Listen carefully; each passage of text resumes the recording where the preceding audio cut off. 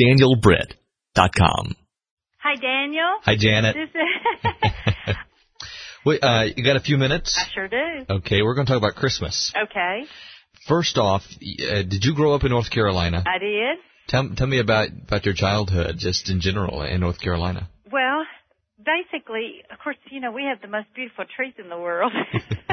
So every Christmas, part of our routine was to go out and find a tree, a live tree, and we would decorate it, and that was always a really big deal.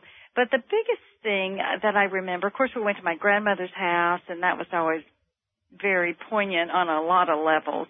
Just the best food in the world, but also just a very close family who loved the Lord and whose lives centered around the things of God. And then, of course, Christmas morning, my sister and I would wake up really early and go to the kitchen, and there in the kitchen would be one chair for each daughter. And my dolls were blonde and hers were brunette, and so, Santa Claus would have arrived, and so that was always really neat. But my family laughs a lot, and we just really have a great time together, whatever we're doing, whether it's fun or work or Christmas morning or whatever it is. So those times are just always really special. Do you have an especially memorable Christmas experience as a child that when people ask you these questions, do you ever have one that you always remember? What I most remember about Christmas is at my grandmother's house on Christmas Day. We would always have lunch there, and she would cook for the entire family. Nobody brought dishes. She just always wanted to cook for everyone.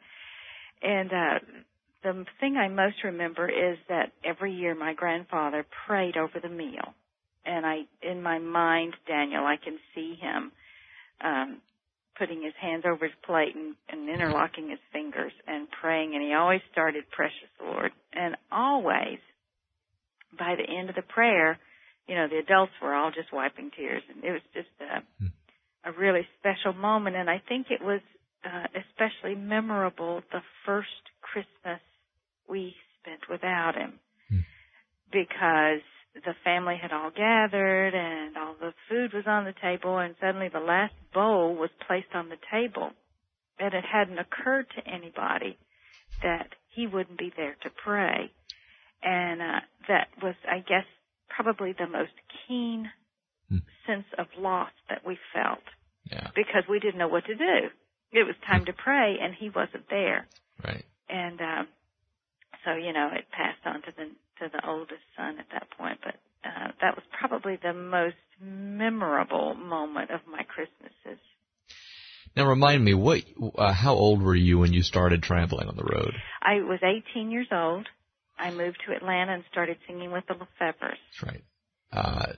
In those first years of traveling, did you have to miss Christmas, or did you miss any of the pre-Christmas celebrations because you were on the road? Oh, no. I was home for every Christmas. Yeah, good. I never had to miss one of those. I missed most all the other holidays, but not Christmas. Well, now that you're married to John, who, again, was not carrying manure in that picture, but it was sod, right? Thank you, Daniel, for that distinction. You're correct. It was sod.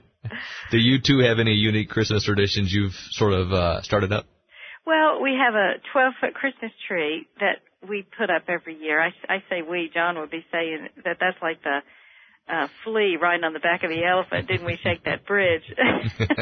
Yeah. But, and it's really an all-day thing. And then it's a full day taking it down and cleaning up, after the little green branches and the glittery things. But that's become real special to us because I love Christmas. I love all of the holidays.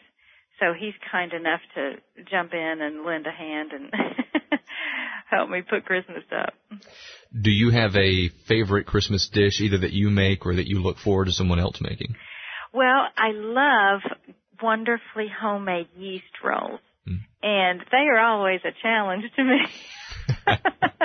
I love to cook, and my nephew once said of my cooking that I had moved into a new house in Brentwood, Tennessee, and it was going to be my first Thanksgiving there because I always cook Thanksgiving for the family, and he was real excited that it had big windows because he said the view would distract from the cooking. Oh, no. Which is really a good thing, probably. But I love to cook, and I'm always looking for great recipes. And I have inquired of the people on my mailing list, for great recipes, and they've just been wonderful. They've sent me a broad array of recipes. And so, yeah, but the yeast rolls, boy, to me, you just don't get better than great yeast rolls and butter. Yeah. Speaking of which, I'm getting kind of hungry. I bet. Has anyone ever commented, because of your Christmas project that you've done, that you have a great Christmas voice, nice and warm, and it just fits for the season? You know what?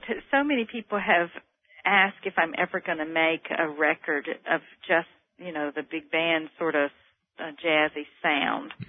And I don't really know that I am, but every record I have contains one of those songs just because I love that genre of music. I love the way the vocal falls into the pattern of the offbeat music, and I love the things you can do vocally with that style of music that you can't do, with another style. Yeah. So I don't know. I know the Christmas record has been enormously successful, just beyond anything we dreamed.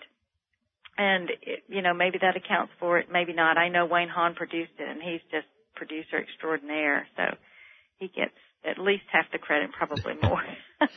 In the music business, is that surprising? Because I think everybody tries to do a Christmas project, and I think after a while you sort of run out of original material, and sometimes you have to go back and do those standards, and everybody's done them, so it's like, who's going to buy this one? Because they've already got, Bing Crosby or Perry Como or somebody singing it. Right. Well, that's exactly right. But again, I think that's another reason to put a different spin on it, sort of like we did the Christmas record. Yeah. And, I have people who say to me, the Christmas record is in my car all year long, in my CD player. And I think, everybody knows the next word's coming up, and they know, about how long it's going to last. They've heard it, forward and backward. But when you treat it a little bit differently and, maybe you try to pick the songs that do match your voice better and, do it in a way that's going to sound a little bit different, then maybe they embrace it once again. Because, the thing is, Christmas comes every year. Yeah. And people are always writing new Christmas songs, but there's something about those old ones, it sort of takes us back to those Christmas mornings when we go in the kitchen and see the two chairs, So, I think there's validity in the Christmas project, absolutely. The song that we're going to feature is When Christmas Comes to Carolina. Yeah. And that's obviously a very personal song for you. Who wrote it? And tell me why it was chosen. Well, I wrote it with a friend of mine, and we did it basically because as I said, I love holidays. I've always loved Christmas, and I love Carolina Christmases because, again, the trees are so beautiful, and we used to have sleigh rides, down the hill and ride on the really fast coaster kind of things, and we would do the angels, in the snow, and just so many fond memories of what Carolina Christmases are about. And of course, I love the state, and I love living here, and so the whole idea was Christmas in Carolina is a little bit different from everywhere else, and so here's a picture of it. I remember several years back, it was Christmas Day, December 25th. I think I had to work the night before at a radio station. And so the next morning I got up, and my family was in Greensboro, North Carolina. Now, I did not grow up in Carolina. I grew up in Georgia. Okay. But I hit the road from Georgia, and the North Carolina State Patrol stayed out of my way. And I hightailed it to North Carolina, and when that song came, it just clicked, and I put it on repeat, and I was driving on the interstate through North Carolina, and I knew what you were talking about. Oh, that is so cool. That is a great idea. Well, but Christmas in Georgia, that's no slouch either. Right, you're right. It's beautiful as well. If it's not too personal to ask, what are you looking forward to this Christmas? What are your plans? Well, I'm back in North Carolina. This will be my second Christmas, and this will be my first Christmas back in North Carolina when I was healthy. So this Christmas is going to be unlike any since I was a child because, I'm just really feeling great, and I'm so thankful for every leaf on the trees Yeah. and for every snowflake. And life is just as great as life was to me before. My husband says I'm Betty Boop with Mr. Bluebird on my shoulder. He says I'm so positive. But as great as they were before, they're even better now. So I look forward to every minute of it, and I want to embrace every event and just soak it all in. Well, Janet, you're great. Thanks for doing this for me. My pleasure, Daniel. Always a treat to speak with you. Sure. Thanks. Have a good day and get some. And you too, Daniel, and have a great Christmas. You too. And go get some breakfast now. Okay. Bye-bye. Bye-bye.